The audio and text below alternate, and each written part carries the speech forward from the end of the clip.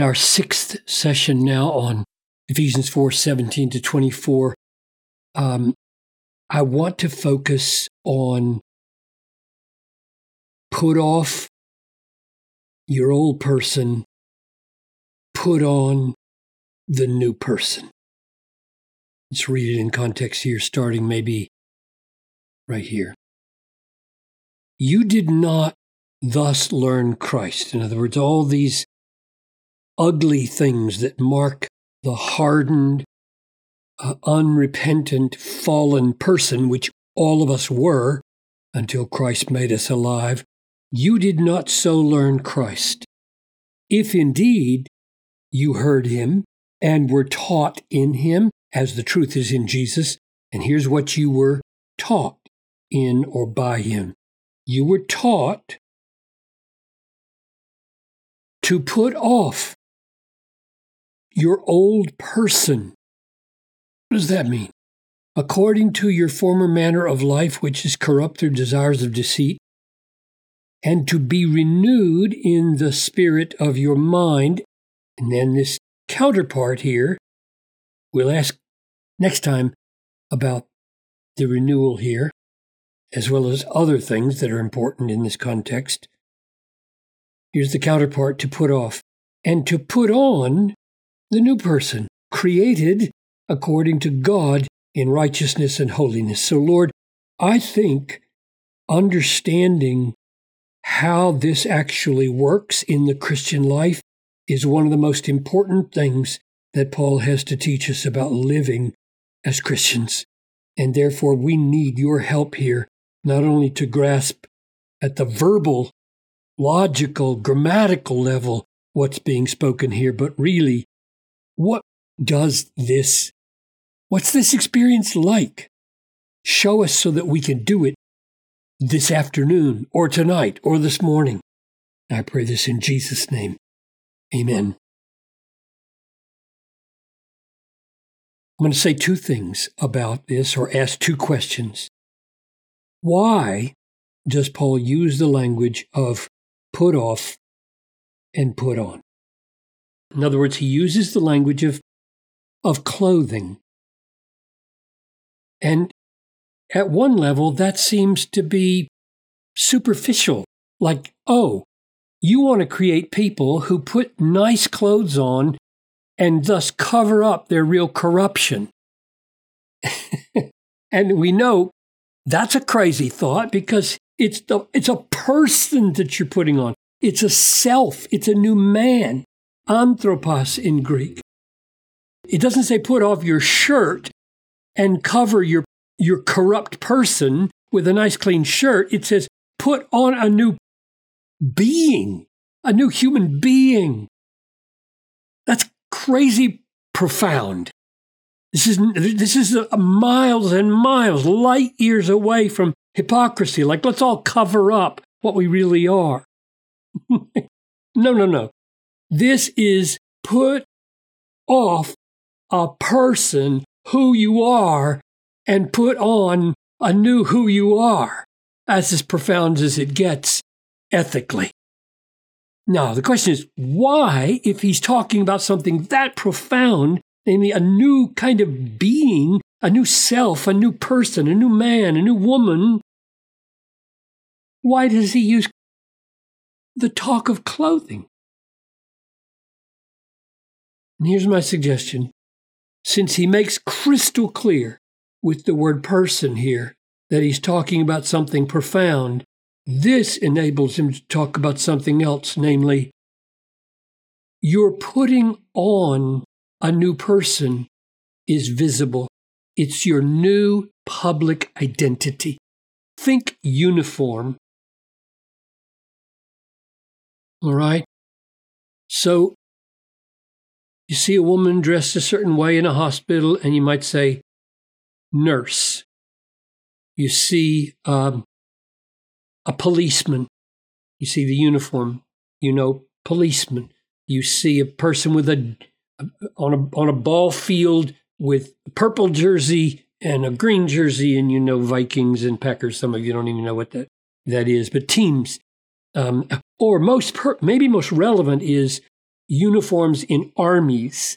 Like when there's a war going on and you don't want to be shot by your own people, make sure you wear the right uniform. So my point is that the clothing idea here is public identity. Get your identity fixed and public. You are a new person, put it on. So that's my answer to the question, why would he use put on, put off language when he's talking about something so profound as getting a new being? Now, here's the next thing we need to observe. Why didn't he say, create for yourself a new person, or get for yourself a new person, or become a new person, which he might have said? And the reason is because of the profound reality that God has made the new person already. So here we are back in Ephesians 2. God, being rich in mercy because of the great love with which he loved us when we were dead, made us alive. That's the creation of a new human being. There was a dead person, now there's a live person. Here it is just a few verses later in chapter 2, verse 10. We are his workmanship, created. We were created. We don't create ourselves. We don't make ourselves new. We were created in Christ Jesus for good works, which are part of the uniform which God prepared beforehand that we should walk in them. Now, it might be good to just notice this in Romans 13:14. Put on the Lord Jesus Christ and make no provision for the flesh. So that's one of the places where I got the idea of uniform and identity. We are now created in Christ Jesus. We are being conformed to Christ Jesus. So that when you put on your new uniform, you are displaying Christ by the uniform that you're putting on, because now your new life in Christ is Christ. Let's just notice a few other places where this God-worked newness of personhood is shown. We know that our old self, our old person, our old identity was crucified with him in order that the body of sin might be brought to nothing, so that we could no longer be enslaved to sin. And if you go earlier, we have been raised from the dead and walk in newness of life. So our old self died when we were united to Christ at our conversion. His death became our death. Here it is again in Galatians 2:20. I have been crucified with Christ. I'm dead. It is no longer I who live. So my old identity is gone. It's dead, decisively crucified. But Christ Jesus lives in me. That's why you should put on Christ. That is, your uniform is now so manifestly a new identity, people know it's Christ. This man lives for Christ. He's identified with Christ. That's his reality. That's his identity. And the life I now live, yes, I do live. There is a new me. I was killed, but now I'm alive. There's a new me. And namely, the life I now live in the flesh, I live by faith. That's the new you. You are a person of faith in the Son of God.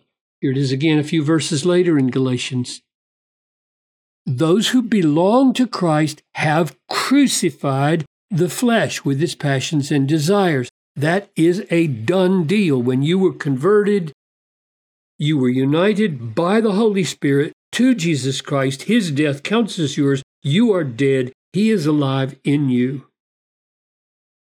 Why is the language then of put off and put on this person who already exists? This old person died, was crucified, when Christ created a new self. Why is the put off and put on so relevant to get our ethics right? Close with this. So here we are now at 1 Corinthians 5:7, and one of the most important statements in the New Testament regarding how to, as a Christian, pursue intentionally, by your own will, with the empowering of the Holy Spirit, a new way of life. cleanse out the old leaven of sin, that you may be a new lump, as you really are unleavened. Wow. For Christ, our Passover lamb, has been sacrificed. And we died with him in that sacrifice. He died for us, and we are without sin. In Christ, we are without sin. We are justified. We are accepted. We are loved. We are counted righteous. Sin is not who we are in Christ. So, how do you go about living a new life in Christ? You don't do it to become unleavened. You are unleavened at the root of your being in Christ. That's where you start as a Christian. And then you cleanse out the old leaven. That is, you can see sins in your life, and you say, that is not my true self.